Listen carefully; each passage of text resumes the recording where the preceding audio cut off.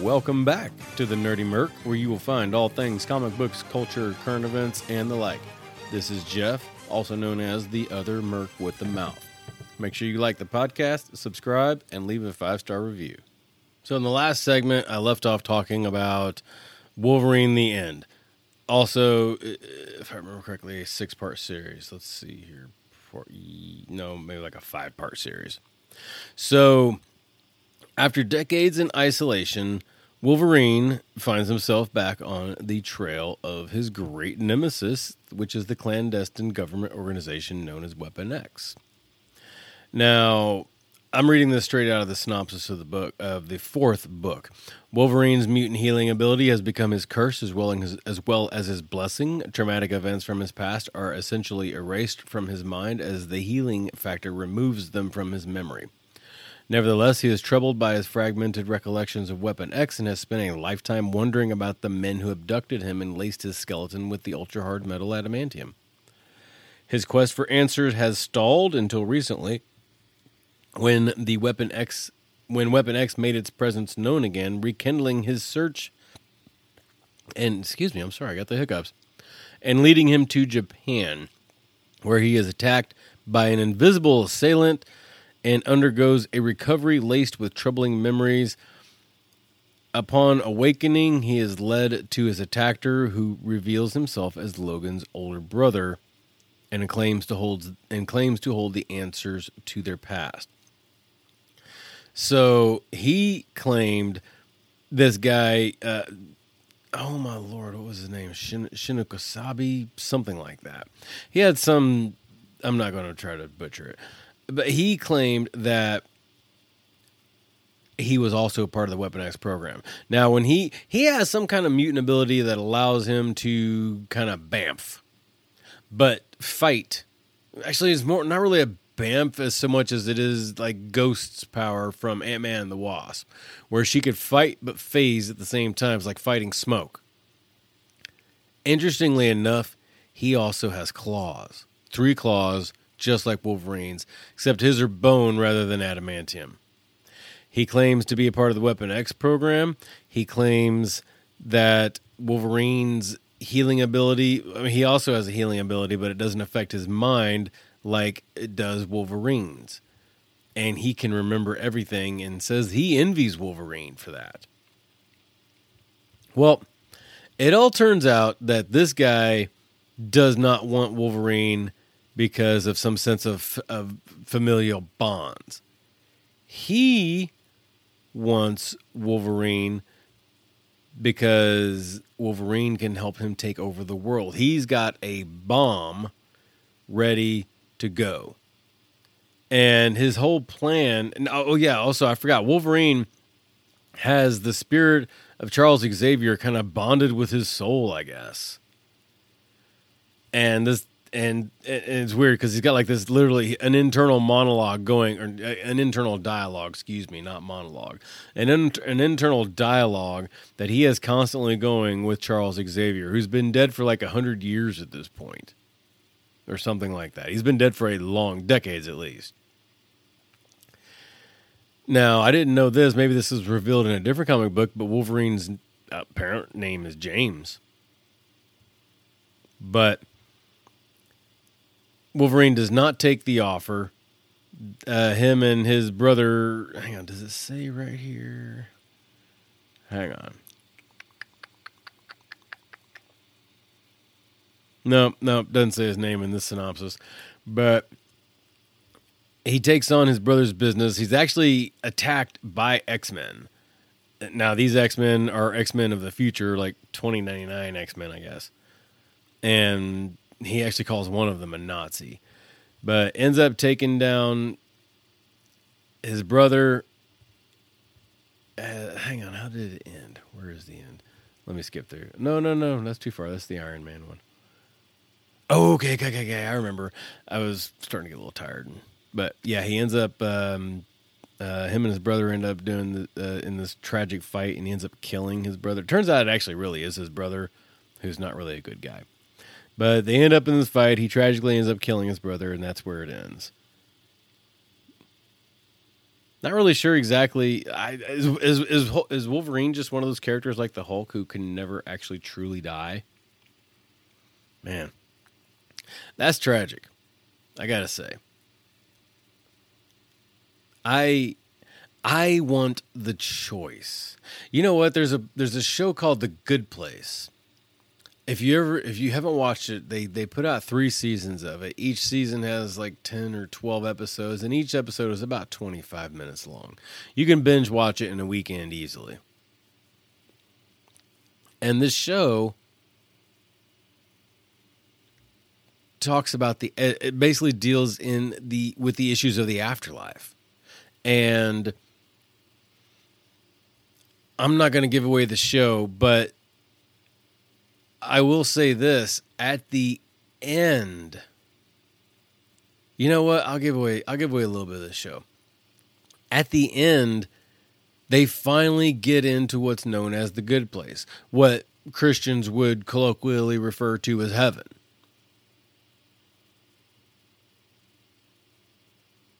And they meet these people, the main protagonists of the show. They're able to get in, and they meet all of these people. They're like, whoa, oh my God, you are like my idol. You know, like, for example, there's a philosopher in the group, and he meets Socrates or something like that. I don't remember specifically. But something along those lines. And come to find out, the good place isn't as good as you like. Because guess what you can't do? You can't leave. You can't choose to no longer exist. And for all of their childish, puerile humor, Beavis and Butthead had it best. And they put out an album where they were rocking with like Cher and Anthrax and a few other, like in the late 90s, Beavis and Butthead, something or other. I used to have this album. But in there, they talk about like, hey, you know what? I'm going to see if I can find that clip. Give me a second. Okay, I am back. I know you couldn't tell there was any difference, but there was really about 10 minutes there where I was looking for a recording. I'm sorry to say I failed. I could not find it. But the recording was... The clip was more or less along the lines of, hey, you got to have things that suck so you know it's cool. Because without things that are... crappy, you don't know what's cool. And if things are good all the time, and that's all you can experience, well, that starts to become torture. If things are torturous all the time, and that's all you can experience, and you can't quit it, well, then that becomes even worse torture. So that's kind of where Logan is. And same with Thanos in the end of the Marvel Universe, because Thanos is an immortal. He can't die. I actually kind of felt for Thanos a little bit at the end of that one. But what do you do when you can't die? And all you're destined to do is just go on with a meaningless existence. I used to love comic books. I used to love the characters inside them. I used to imagine myself as having their powers. I used to imagine myself as being one of their team.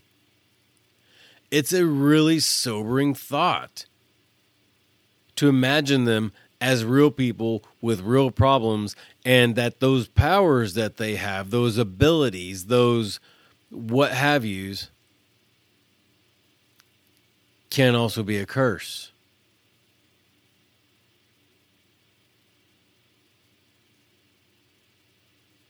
It's really interesting from that perspective. Coming up, I'm currently reading Iron Man: The End. It's a pretty long book, but I'm getting through it. And what else? What else is on the list? I know I have The Other Ends, The Fantastic Four, The End. That's a 6-part book. The X-Men, The End. That is, well, actually 3 different series. They have X-Men, The End, Dreamers and Demons, X-Men, The End, if my iPad will work. Wait, I've already got that one. Dreamers and Demons. Come on, iPad work. Heroes and Martyrs and X-Men the End. Come on. Men and X-Men. Not really sure what those do, where they go. Or how they end up, I should say. We've also got the Spider-Girl the End, Miles Morales, Doctor Strange, Deadpool, Captain Marvel, and Venom. Really looking forward to all those. Exciting times. Most of those just came out earlier this year.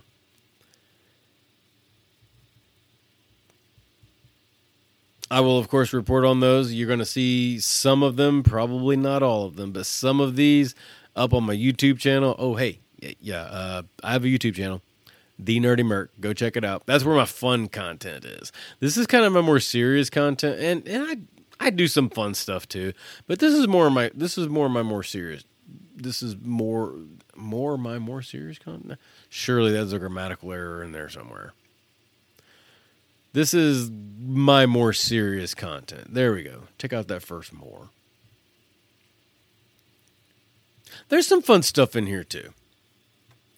But YouTube is where I put my truly fun stuff. I think, you know what? I have trivia on Mondays. And Friday I do 3-minute Mandalorians. I think Wednesday I'm going to do Wednesday recaps. Wednesday comic book recap. Hump Day recaps. There we go. Hump Day! Whoop, whoop. So maybe I'll start this Wednesday continuing on from where I currently am and then go every Wednesday from that point on.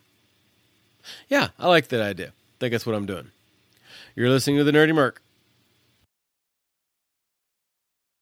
1, 2, 3, 4, 5, 6, 7, 8. A bag of weed, oh, everything is better with a bag of weed. It's the only help that you'll ever need because everything is better with a bag of weed.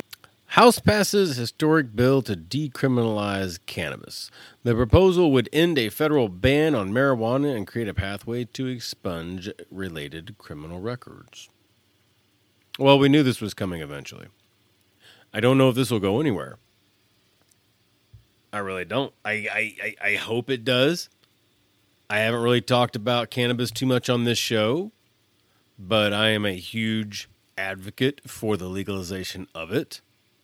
And I am for many reasons. I grew up, full disclosure, I've tried weed once or two in my life. I have. I grew up, the first time I tried it, I was like 13 years old. I turned out okay. The world did not crash down around my ears. I've tried it. Okay, I don't know why I keep saying try it. I've used it many times since. I'm still here. I'm still okay. I'm still a well-reasoned and rational adult. I'm not out there getting hopped up on the jazz cabbage and dancing to the devil's music. No kidding. That's actually almost a direct quote. Hang on.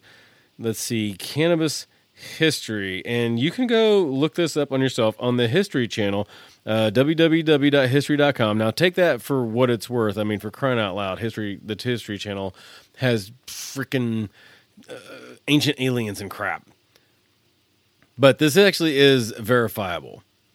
So, on the History channel, they have an article called The Complicated History of Cannabis in the U.S. And you got to scroll down a little bit, but they get into the rise of reefer. They actually talk about the history of hemp, period. Not just THC cannabis or CBD cannabis, but just hemp general. It's kind of like it's all the same family of plant. Kind of like Rottweilers and Dachshunds and Dobermans and Pugs are all dogs. They're all the same family of plant. And this entire family, the illegalities of it, the addition of THC and previously CBD to the Schedule 1 list for narcotics, Schedule 1 meaning it has no medicinal use whatsoever, utterly ridiculous, by the way, was burrowed in racism. Now, what do I mean by that? In the 1930s, from History.com, Prohibition was repealed in the middle of the Great Depression.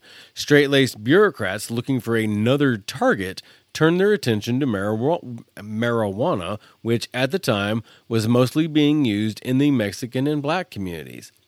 They painted the drug and the communities using it as a threat to the already crippled country and began the process of banning it.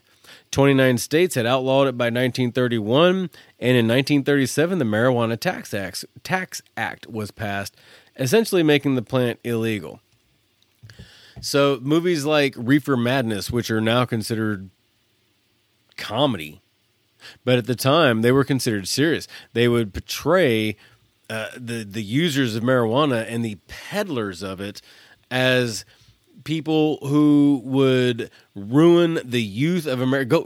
Go look Reefer Madness from I think it's 1936. If you like classic movies, you gotta watch that one. But they would portray marijuana peddlers and dealers as those people that would utterly ruin the youth of society and turn them into hopped up dope smokers that would take their cars and run people over while hopped up on the jazz cabbage and the devil's lettuce. Now, I'm not going